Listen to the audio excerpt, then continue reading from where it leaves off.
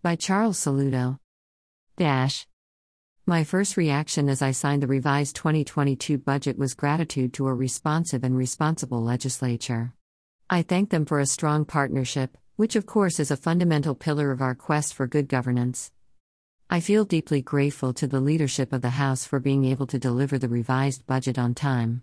In a world where this kind of process is fraught with underhand dealings, I can beat my chest to say the honorable members of the House of Assembly did their work with integrity. Not a penny exchanged hands for inducement or any such thing. Indeed, this is the sign of a new way of approaching governance that we are excited to mainstream.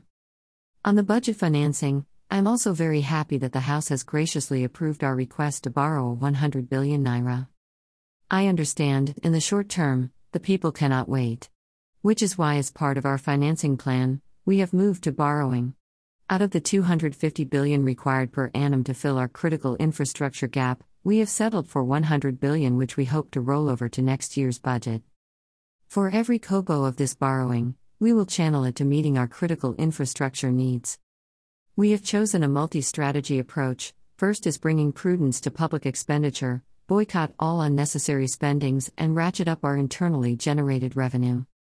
We are also cleaning our wage bill, increasing focus on paying off the backlog of pensions and gratuity arrears, including those of local government workers. The journey towards a livable and prosperous homeland has only begun. NDI Anambra will get value for every kobo of this budget. With a state of emergency on our public finances, we are determined to take painful, but necessary steps to rebuild our homeland. May Anambra continue to succeed.